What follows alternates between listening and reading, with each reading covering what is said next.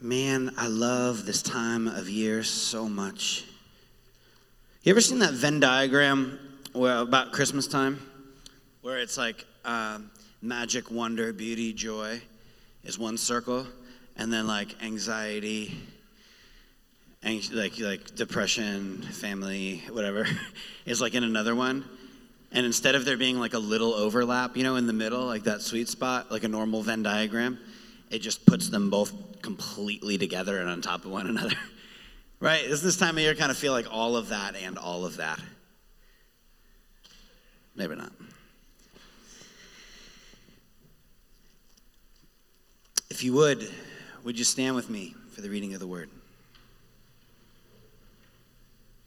If you're brand new to the things of church, maybe for you standing for the reading of the word holds zero reverence. Maybe you have a lot of questions, cynicism, doubts, uncertainty about the scripture. Welcome to the club. A lot of people have wrestled with this text for many years, and we like to remind ourselves, there's a lot of different ways we can talk about the authority of this thing. Why is this like the number one selling book to this day? Why has it affected the change that it has? Why has it moved the hearts of people in such powerful ways?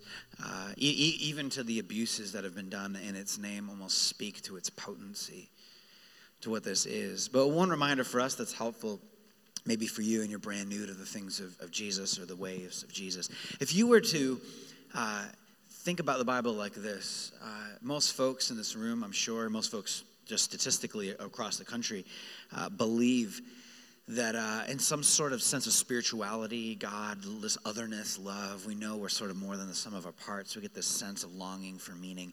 So what if there was a book that had sort of stood the test of time, a collection of poems and songs and accounts, people doubting and wrestling and being overjoyed and overcome and celebrating this, trying to make sense of the divine, make sense of their spirituality, make sense of God.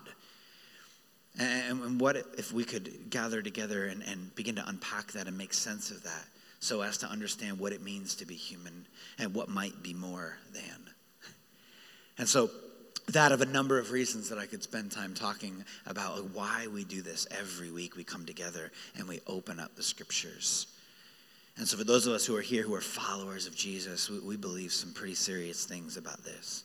We place our lives underneath its leadership over who we're becoming. And so that's why at the end of reading the text today, we say, thanks be to God. Thank you for revealing yourself in the person of Jesus. Thank you for your spirit and the way that it comes and ministers to us. And thanks that we can check our own faulty minds and imagination and distracted selves against something as solid as the word of God. Amen? And you, my child, will be called, this is Luke 1, verse 76, and you, my child, will be called a prophet of the Most High, for you'll go on before the Lord to prepare the way for him, to give his people the knowledge of salvation through the forgiveness of their sins. Because of the tender mercy of our God, by which the rising sun will come to us from heaven, to shine on those living in darkness and in the shadow of death, to guide our feet into the path of peace. This is the word of the Lord. You may be seated. Where my coffee went? Where'd my coffee go? Over here. Man, I would be in someone's debt if someone got me a cup of coffee. We had a great time last night at the Future Builders Gala. It was this great opportunity for us to gather some folks who, I'm sure there are many more that weren't in that room, but to come together and to raise some funds to begin to really put our money where our mouth is about funding new ministry initiatives, starting new simple versions of the church we are now calling Outposts, and just such an incredible night. On Saturday, there was a number of folks a lot of you who got together and met up at the local DCYF office, and thank you, Sarah, and we talk about we care about the environment at Sanctuary Church, I swear. I don't know about these cups. Sarah, take it back. We on Saturday, a number of folks got together and took the money that had been, the books that had been purchased and the money that has been given and will be continued to be given over the course of December to put together these bags that we wanted to make sure that in partnership with Bags of Hope, every single kid in Rhode Island, every kid in Providence was getting Christmas gifts this year that's in the foster care system. Just an unbelievable thing. And so we'll show you some pictures and videos come next week. But it was such a beautiful moment. I remember just the reminder that as you're dropping these gifts off with all of these social workers, that the amount of kids out there who are going to have something with their name on it, with toys that have been like curated for them to be seen in a world where I'm sure so many feel very unseen, was just an incredible, incredible thing. So that was just a blast on Friday. It was Friday morning, I believe that happened. And so I wanted to use that as a moment just to highlight we're doing this Advent offering. We've done this for the last couple of years, and this has been a key component for us to practice generosity above and beyond our normal giving. We always have some local edge through our Love Providence initiative, which this year is, again, pressing into the foster care crisis and the different ways that we want to do that. You should have gotten an insert when you came in. Did everyone get that as you came through the door today? Yeah, so there's explanations more on that and kind of some of the other initiatives that are happening, doing some global work in the Congo, continuing on with the medical clinic work there, and so on and so forth. But today we just wanted to highlight that, like those bags that went into the hands of those kids and the amount of work that has come along around this wraparound outpost that we started to care for the foster families and support them.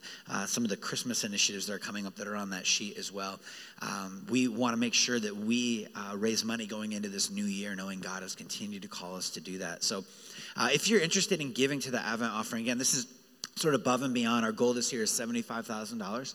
And we have already had some folks just step up in some really beautiful ways to say, yes, we want to make sure that we are marked as a generous church. So the information for giving, all this should be up on the screen behind me. Advent offering. Advent offering. Advent offering. There it is. There it is. So if you go to adventoffering.org, all the information is up. There's a few things I think that aren't updated, but all the giving information is updated. You can text that, the same number we normally text, but text Advent Offering. There are also envelopes right there. But I just encourage you, I know a lot of people do big year-end gifts, maybe through your business. A lot of folks have kind of been able to leverage that. We want to invite you as a church to be able for us to do this ministry above and beyond going into this new year. Next week, we'll be highlighting these ministry. The week after, we'll be highlighting the Congo. And so we'll do this all the way through January to continue to just kind of shed light on some of these new initiatives and ongoing initiatives that we're doing. So that's Advent Offering. Let's take a moment and be still together.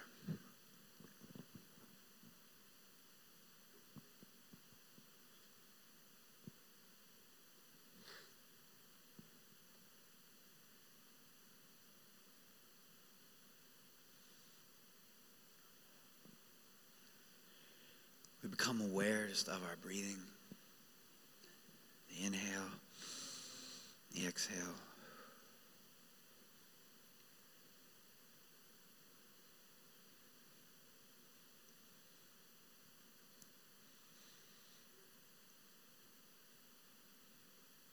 The distractions, the noise, the buzz, the chirp of a little kid, the creak of a pew, all that begins to just sort of fade to the background. We're just left with our breath.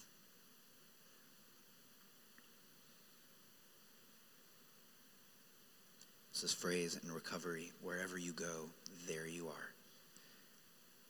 You're here right now, this morning, on this date, with all the beauty and all of the brokenness that exists in your life and around you and in the world. And we're just here together.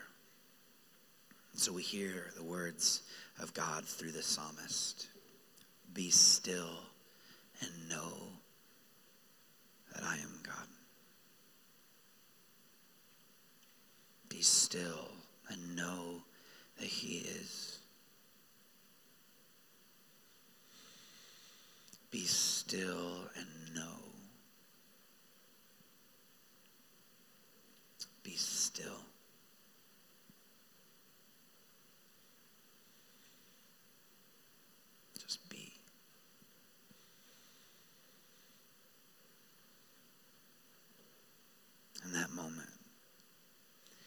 greeted with the God of love. We're greeted with the God who is holy, righteous, the God who sits on the throne, the God who gives us a hope that all things are being put back together.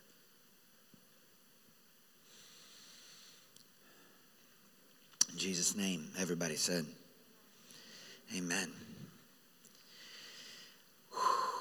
Let me pull the room real quick. How many of that exercise is so painful for you? Be honest. Like, that's like really hard. Nobody? A couple.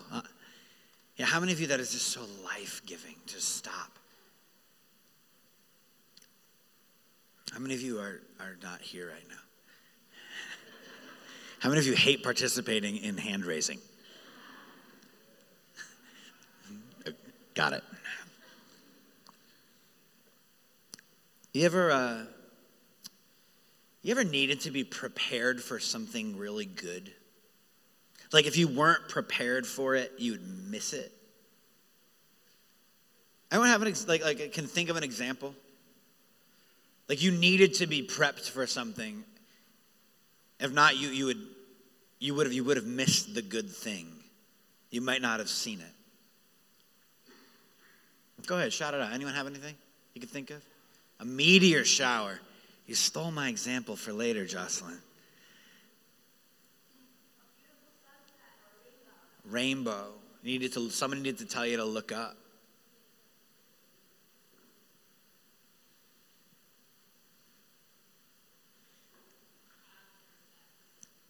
Yeah.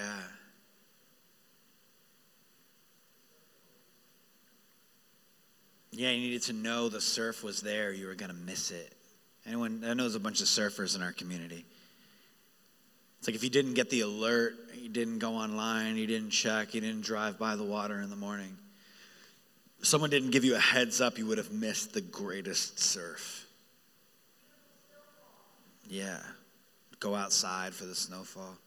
I love it. So I kept thinking about movies. How I don't keep up with movies. And then I didn't realize, I just remember this moment with Christopher Nolan's Batman movies. Anyone a fan?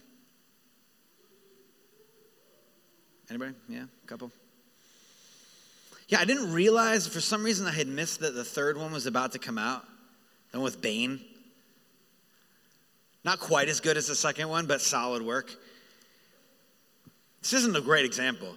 I just realized it was one of those moments where the movie had been in theaters and somehow I had missed it and missed it and missed it. And then I completely missed the opportunity to see it in theaters. And I just thought, man, like what a bummer. Like I wish someone would have told me the movie. I wish I would have been more dialed in. Anyone have gotten off Facebook and have found this to be true? I've had more friends get off of Facebook and then all of a sudden be like, I actually just don't know what's going on though anymore. By the way, I know there are a lot of entrepreneurs, a lot of folks in like app development. If someone could design an app that would be usable enough that everyone would be on, that would just be calendars and events and friends invites and didn't have all the other stuff, I think you would make a fortune. Truly. Because I don't know how else to find out what's going on anymore. You missed something. You missed something. Someone mentioned the meteor shower. And just thinking of, Raina, you mentioned the eclipse. Greg, and you guys know Sarah, who came up here, our executive pastor. Her husband, Greg, is our very own sort of John the Baptist, who is the character who's talked about in that text that was just read. And I mean this only specifically around astronomical events, astronomological event, things in the sky.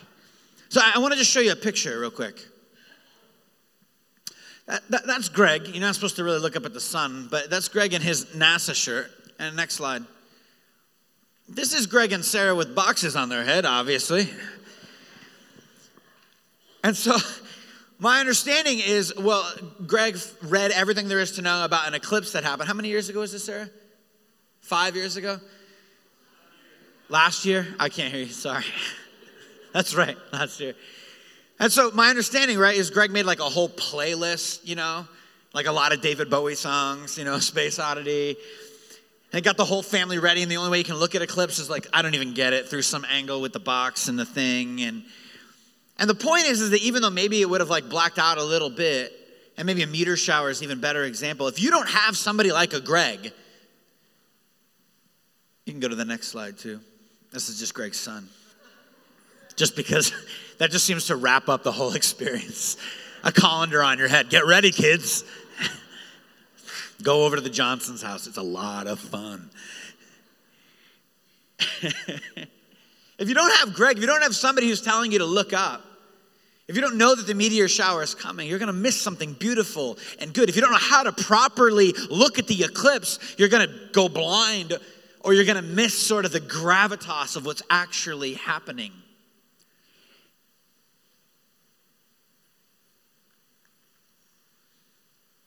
This passage that we read, that we're going to go through kind of just slowly together, is a second song that we're hitting on this Advent. There are 4 songs, poems, moments where the writers in the scripture who are setting the stage for the person of Jesus just break out into song.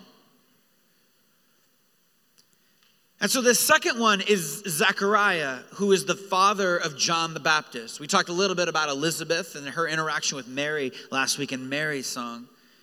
And all that you need to know if you're brand new to the scriptures is John the Baptist is quite an interesting character. But his main deal is that he is preparing the way for Jesus. As a kid, I always struggled with this because I didn't understand why Jesus needed an opening band. Like, what was it about needing to get like primed, get ready for what's about to happen?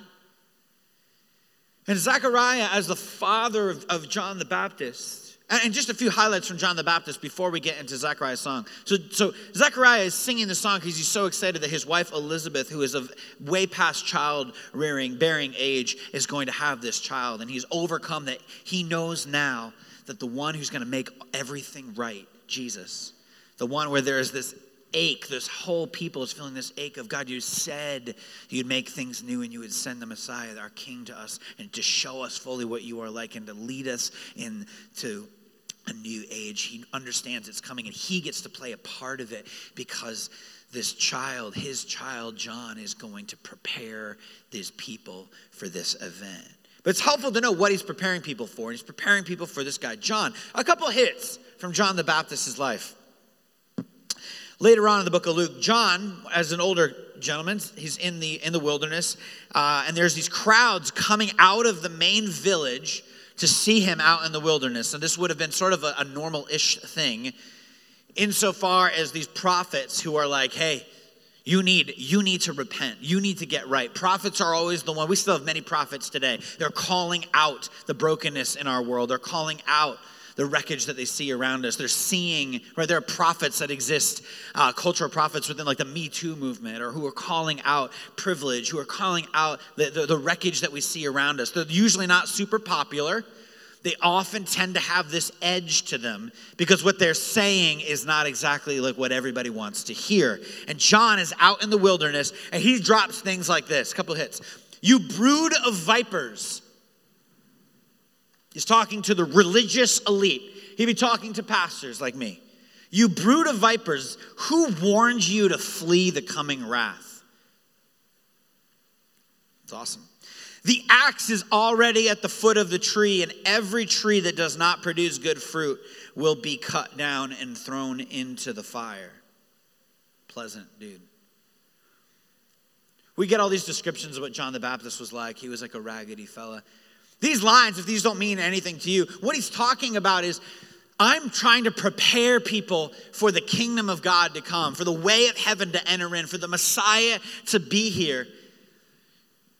And the very religious elite were not dialed in and not being faithful to the things of God. And so as he's trying to prepare people, he sees the very people who don't get it, who are a part of the problem. They hear that we need to get ourselves right. We need to look up. We need to be prepared for what's about to happen. And it's funny, I don't know exactly all the depth of what's going on, obviously, in John's mind here. But John's like, who warned you? You're part of the problem. Who warned you to actually get prepared? But then he still goes ahead and like, all right, but you're here. And so when they ask, well, what do we have to do? What do we have to do to be prepared for Jesus coming into the world? They don't know it's Jesus yet. What do we have to do to be prepared for this new thing that God's going to do? And then he drops this line. Anyone who has 2 shirts should share with the one who has none. And anyone who has food should do the same. There's a whole sermon there. But you can already infer, and if we had time to go into this, we would see that he's basically saying you need to be aligned with the things of God. And so we're gonna take some stabs that you're involved in some extortion. You're not being generous. You're not aligned with the heart of the Father. You are pushing people away. You are not welcoming people into the kingdom. So he goes, if you want to really be prepared, you guys, you religious elite, anyone who has 2 shirts should share with the one who has none. If you want to get your heart ready, if you got some food, you should do the same. You need to condition your body and condition your soul and condition your things for what's about to come. For what's about to come. So, to our text. When it was time for Elizabeth, so we're doing a little time travel here. That's where John ends up, and then he ends up getting his head cut off. It's a bit of a mess. Anyone know the story? I realize people who are brand new to the things of Jesus, you're like, what is happening? I'm trying my best. I need you to understand, though, that this man, John the Baptist, is this seminal figure. Jesus says there's no one like him who is alive. There's his cousin. He is preparing people for this thing. Because apparently people need to be prepared. Apparently Jesus needs an opening band. Apparently people need to go, hey, look up, look up, look up, look up, or you're going to miss the meteor shower. You're going to miss the thing that's coming into the world. So what's John's origin story? This is this man, John the Baptist's origin story. When it was time for Elizabeth to have her baby, she gave birth to a son. Her neighbors and relatives heard that the Lord had shown her great mercy, and they shared her joy. On the 8th day, they had come to circumcise the child, and they were going to name him after his father, Zechariah. But his mother spoke up and said, no, he's to be called John. They said to her, there is no one among your relatives who has that name. Like, where did John come from? Then they made signs to his father to find out what he would like to name the child. He asked for a writing tablet, and to everyone's astonishments, he wrote, his name is John. Big backstory there that's going on. Don't have time for that. Stay with me. Immediately his mouth was open and his tongue was set free, and he began to speak, praising God. All the neighbors were filled with awe, and throughout the hill and the country of Judea, people were talking about all this stuff that's going on. Everyone who heard this wondered about it, asking, what then is this child going to be? For the Lord's hand was with him. The point is there is something, everyone's like, what's going on with Elizabeth? She shouldn't even be pregnant. What's happening? There's this name thing and the tablet, and there's all of this lore happening and stories. And I just imagine like the gossip train through the region is like, something's going on. Who is this son supposed to be? Is this like a prophet? Is he going to lead the revolution? Like, what's going on? I remember just 300 years before, there had been a big uprising. These Jewish people are under the boot of the Roman Empire. They are oppressed and beat down. And so any word of like, there's something special happening, God's doing something new, we're all ears, we're paying attention, we're all ears. We are paying attention. His father, Zechariah, filled with the Holy Spirit, then prophesied. He just told the truth about what was coming. He knew what this was, and he begins to sing. He begins to speak in poetry, and he goes, praise be to the Lord, the God of Israel. So we're going to get some clarity, apparently, because he has come to his people to redeem them. If you're taking notes, would you underline, boldface the word redeem? He has raised up a horn. A horn symbolizes a strong king. Raised up a strong king of salvation for us. Write the word salvation. Salvation from our enemies and from the hands of all who hate us. To show mercy, write the word mercy down, to our ancestors, and to remember his holy covenant, the oath he swore to our father Abraham. To rescue us, right, rescue us down, from the hand of our enemies, and to enable us to serve, or one translation says worship him without fear, and holiness and righteousness before him all our days. So God's doing something. He's telling them that he's doing something. And then in 76, and you, my child, will be called prophet of the Most High. Looking at little John the Baptist. You will go on before the Lord, before this king, before this main event, and prepare the way for him to give his people the knowledge of salvation. There's that word salvation again. Through the forgiveness of their sins. Write the word forgiveness down. To present the offer of salvation to his people, which is the forgiveness of sins. Because of the tender mercy of our God, there's mercy again, by which the rising sun will come to us from heaven, to shine on those living in darkness and in the shadow of death, to guide our feet into the path of peace.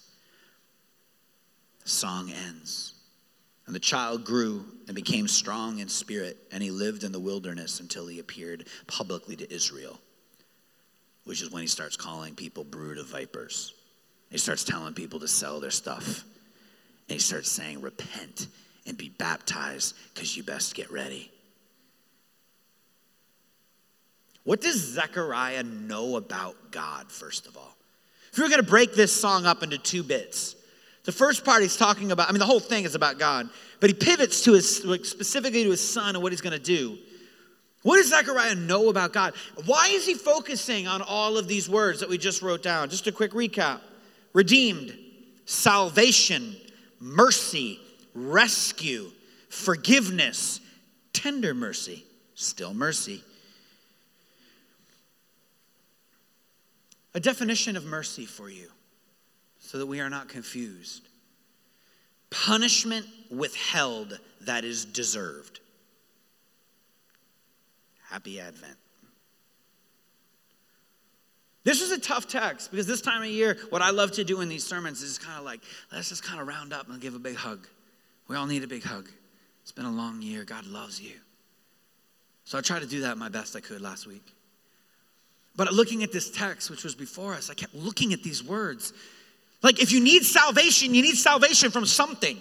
If you need mercy, you must need mercy from something. If you need rescue, we must need rescue from something. And I have been confronted this week through this text, and sadly then through my own life, because I always want to be a vulnerable pastor with you all.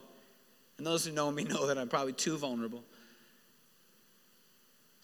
Is God has used this to just call out some ugly sin in my heart. And it's this word that we have become, even sometimes in the church, allergic to. I didn't grow up in some fire and brimstone church. I'm so sorry if you did. Some church where all you were told is you better be right, you better be good, you better be good, you better be good, you're going to go to hell, you're going to go to hell, you're going to go to hell.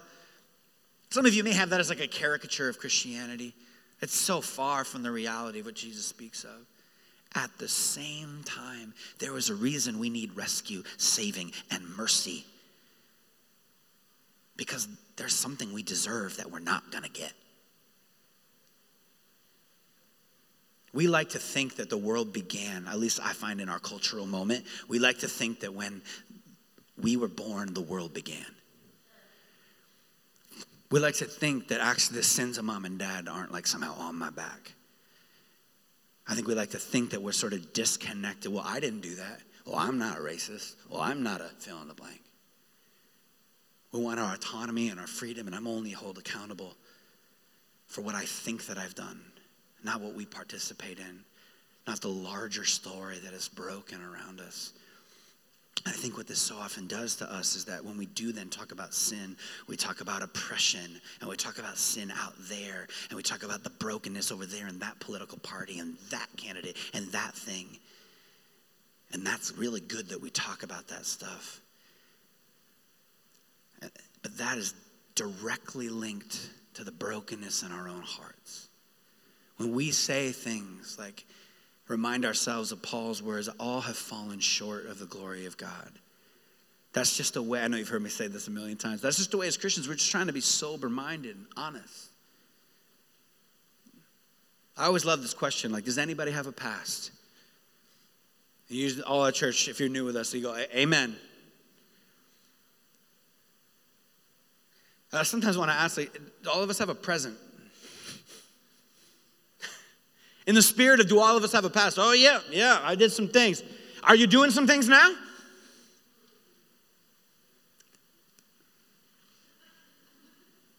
How's your love? How you loving people? How you caring for people? How you laying down your life? How selfish you been lately? It's a really fun Christmas sermon. Zechariah is a priest. Zechariah exists in a time and age and in a history where you have this sort of ritual that you would do, like a confession type ritual that involved blood and sacrifice and altar and temples and all of this. And we've talked a lot about like this kind of history of human thought and this understanding of God kind of gave this system and this temple to these people for them to make sense of what it was to like, okay, this is how I like appease my guilt. If I can do this, I can do this, I can do this. And in God's great mercy, he gave us this sort of system to appease us. Zechariah knows, because he's like in the middle of it, that people are hurt and broken. They know that awful things have been done to them and they are doing the awful things. Zechariah is fully aware, and we can tell this, of the grand story. That it's not just he as an individual, but his people have just not been faithful to walk the way of love and life. Zechariah is coming out of a tradition that is self-correcting, right? He knows and looks back and reads the prophets of old who have said, like, you didn't care for the poor and there's consequences for that. You didn't lift up the marginalized, and there's consequences of that. You got greedy and turned your worship services into some sort of consumeristic spectacle that you just come and consume and then call yourself a Christian because you raised your hand one time and invited Jesus into your blood pumping muscle. It's the equivalent of that. It's the equivalent of that. And he's going, I know the prophets. I know the stories who have gone, we have been a part of not being faithful. And so he's looking at this great moment that's happening. I love the baby just cried perfectly on cue. He's looking down at his baby and he's going, oh my gosh, God, you're going to redeem us in some ultimate way. And this child's going to prepare the way for that. All of the rescue and the mercy and the salvation and the forgiveness that we are needed, that we even know psychologically we're literally haunted by. The amount of studies that continue to come up that talk about the inner guilt and shame is one of the driving factors of depression and anxiety in this world. Why do we feel that way in a world where we're like all liberated and free and all good? Definitely don't need some like weird ancient appeasement of some inner sin or guilt. And yet, this is like the number one articles and the number one, why do we struggle with this? Why does this ache continue to come? Why in the depth of our soul do we kind of know that we have this propensity to choose death and we need something outside ourselves to rescue us? Zechariah knows this. This is the story of his people, and apparently something new is about to break in. And so if I were I don't know, this kind of preacher, I feel like I would like name this sermon like don't miss it. Just don't miss it. This is the story. This is the story of Zechariah's song. This is the story of his son's legacy. This is it. Don't miss it. Don't miss what's coming into the world. Freedom from guilt and shame forever, all the time, if you actually were to trust this is true. Trust that you are loved at the depth of your being. And no matter what's happening on social media, how much you failed at work, whatever's going on, know that the slate has been washed clean. But guess what? You can miss it. You cannot say yes. You cannot own it. You cannot be dialed in to your own brokenness and thus experience the freshness and newness of what happens on the cross. Love made known. Something mysterious happening in the cosmos that says, this is who you ultimately are as a child of God. And in my house, you are loved and set free and forgiven. And in my house, things operate differently. It's good news. It's good news. The light is coming into the world. This is what John is spending his time saying. The light is coming into the world. Don't miss it. Don't miss it. I love the idea that you could miss something as epic as light coming into the world. Like, how do you miss? Like, you've got to be, to miss that the sun rose today. No one gave me a heads up the sun was going to rise. Play with me in this silly example. Like, what would need to happen? You would need to be in what sort of room? A windowless room. To not know that the sun, I wish someone would have given me a heads up. I would have walked out of the room. I just figured it was still dark. I love this imagery, like a light is coming into the world to shine on those living in darkness. Don't miss it. You can put yourself into that windowless room. You cannot choose to own that there are things that you need to allow the light in. The light is not going to force its way through a wall. It's pushing, but you're going to lift the shade up and let it in. This is what happens to a lot of us, I think, when we don't want to, I did that be still and know moment because we don't honestly sometimes want the light to hit certain areas of our heart, correct? There are corners of our psyche that we're like, I like that that's a blind spot. It's blind. I don't know it's there. I'd rather you not look around in that corner of the room. We just moved into our house. We're basically living in boxes right now. And we've had a few people come over, like babysitters and some folks stop over. And this is there's certain rooms that are the whole house is a wreck kind of. It's getting there. But there's certain rooms that are it's just boxes. And mouse poop left over from the storage unit. It's just a mess. We're you just don't go in there. Right? I think that's true of the home of our heart. It's yeah, God, I'm not letting you in there. I'm not letting you in there. I'm not letting you in there. I don't actually believe maybe you can heal that. You can set that free. And maybe for others of us, we just don't want to be owned that there's a disconnect there. That there's a lack of allegiance there. We don't want to own that there's some loss of love there. Anyone struggle with that idea? Anyone love when a good friend comes and asks you, how you really doing?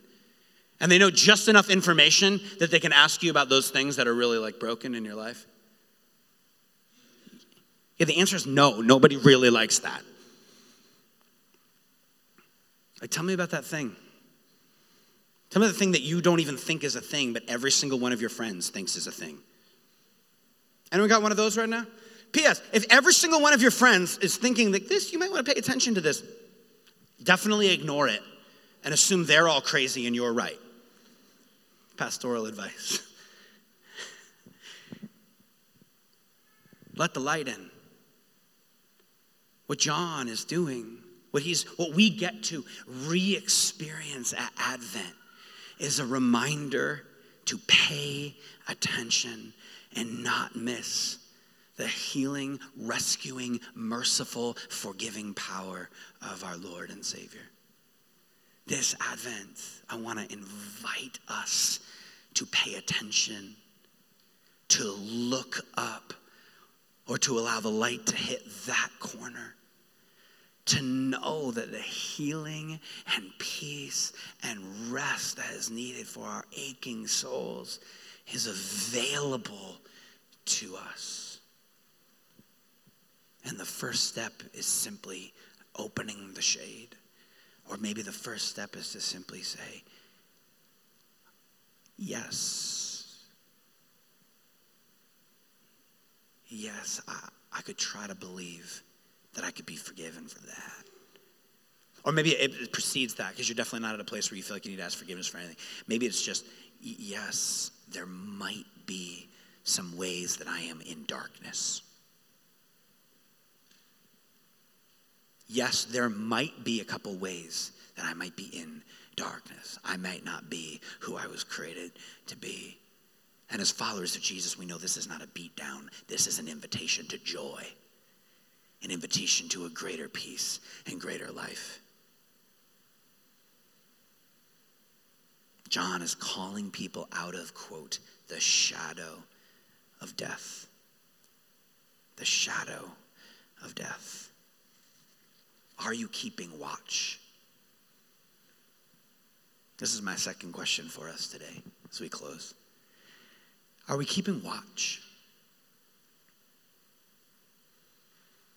Like, are we seeing where this light is coming into the world? Zechariah and all this overflowing joy. In this pronounced song.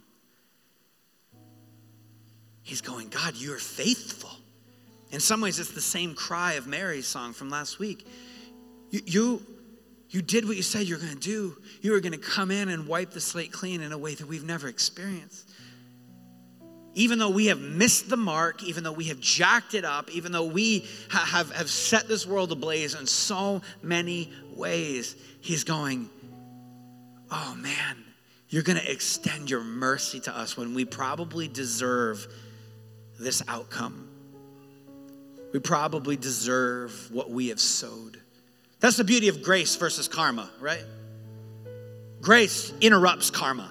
It is a violent interruption of the idea that you get what you deserve. Karma is what goes around, comes around. And God goes, actually, my grace interrupts that flow right then and there. There may be some physical consequences for what's happened. But there is a divine interruption that says, yeah, all that you deserve. No. Unmerited favor. Grace. Say yes to the gift. You don't have to earn it. You can't work for it. To be a good, faithful Christian begins with going, it's a sin, fallen short of who I was created to be and of the glory of God, and recognizing the freedom and joy that comes from that moment. Because it feels kind of dark, and yet we realize right away that this is where our saving comes from. This is where our redemption comes from. This is what moves us into who we are called to be. A couple months ago in a sermon, I was going through all the stats and all these different theories of why there have been so many superhero movies. And the amount of thought pieces on this are just immense. I could not get through half of them. But it's just in a time where there's so much turmoil and uncertainty around us. I could just list off a couple names and a couple events that have happened that would trigger all of our anxiety in different ways wherever you fall on the spectrum. And they're just going, there's that internal ache that we can't escape. From whether you're a little kid reading Wonder Woman comics or you're going and watching the 45th Marvel movie, wherever they're at right now. We need a hero. We need a savior. We recognize that there is something implicit. We thrive under the King's reign. We thrive knowing that there are forces inside us and outside us that we need rescue from. All Zechariah is doing is telling this story, the story of humanity, or the story at least we as followers of Jesus believe to be the story of humanity, is that there's something broken, and we are in need of someone to, what's the last line? Guide our feet into the path of peace. We need someone to show us the way. We need a mental map of how to get to the peace and rest and a shameless, guiltless life. Guide our feet into the path of peace. John is saying, don't miss it. Zechariah is saying, hey guys, my little boy John has a message for y'all. Don't miss it. Don't miss it.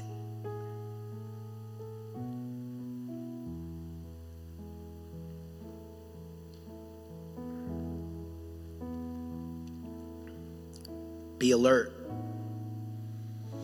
Be alert so that you will be able to recognize your Lord. Can I say that again to you? You all with me? We're going to close right now, so just hang with me for 1 second. Be alert. Be alert so that you will be able to recognize your Lord.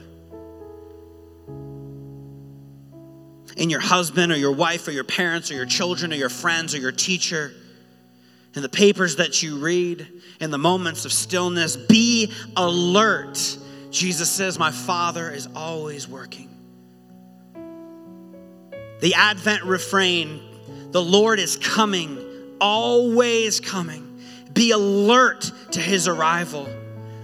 When you have ears to God at any moment in your life, you will recognize the Spirit of God at any moment in your life. This one writer says, life is Advent. Life is Advent.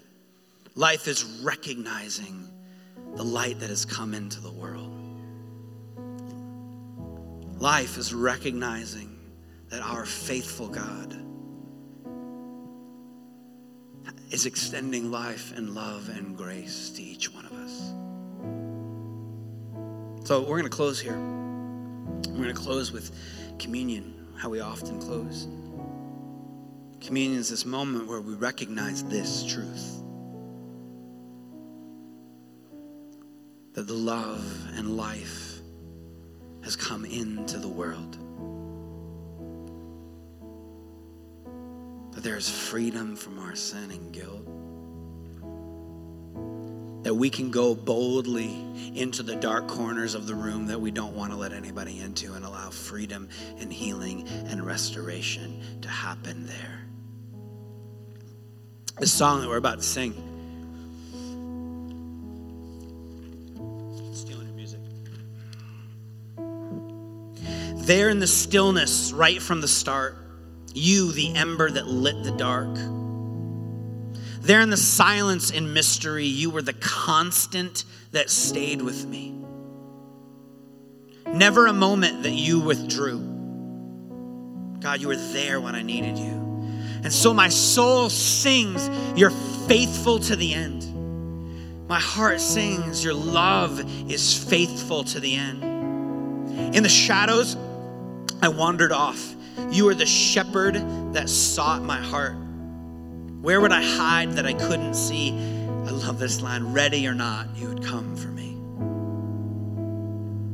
My soul sings, you're faithful to the end.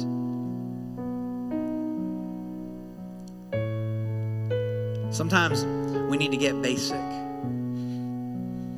to be reminded of the healing that is at our fingertips, and how often we can take for granted the light that has come into the world. It's crazy to think that that can happen, and yet we do that.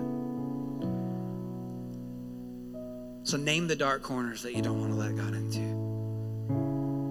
Maybe be open for the first time that there is healing and love and restoration that you actually need, that is available to you. Maybe it's breaking the spell of whatever apathy and indifference exists in your heart and saying, all right, God, I remember years ago you woke me in a special kind of way. Would you do it again? Would you do it again?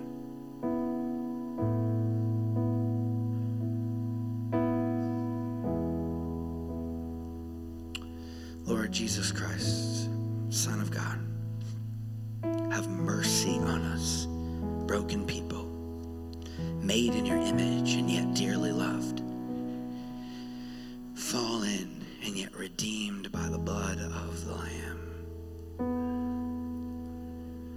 A love that sets us free and sets us on the path of peace. To my brothers and sisters in the room who are not experiencing an iota of peace, I pray right now your Spirit would fall and peace would be felt and known. I pray that in my clumsy words and in the powerful words of this text, God, that you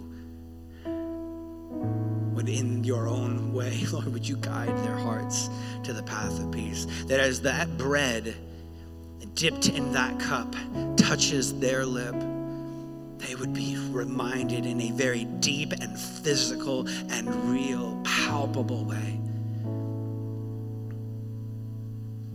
that you so loved the world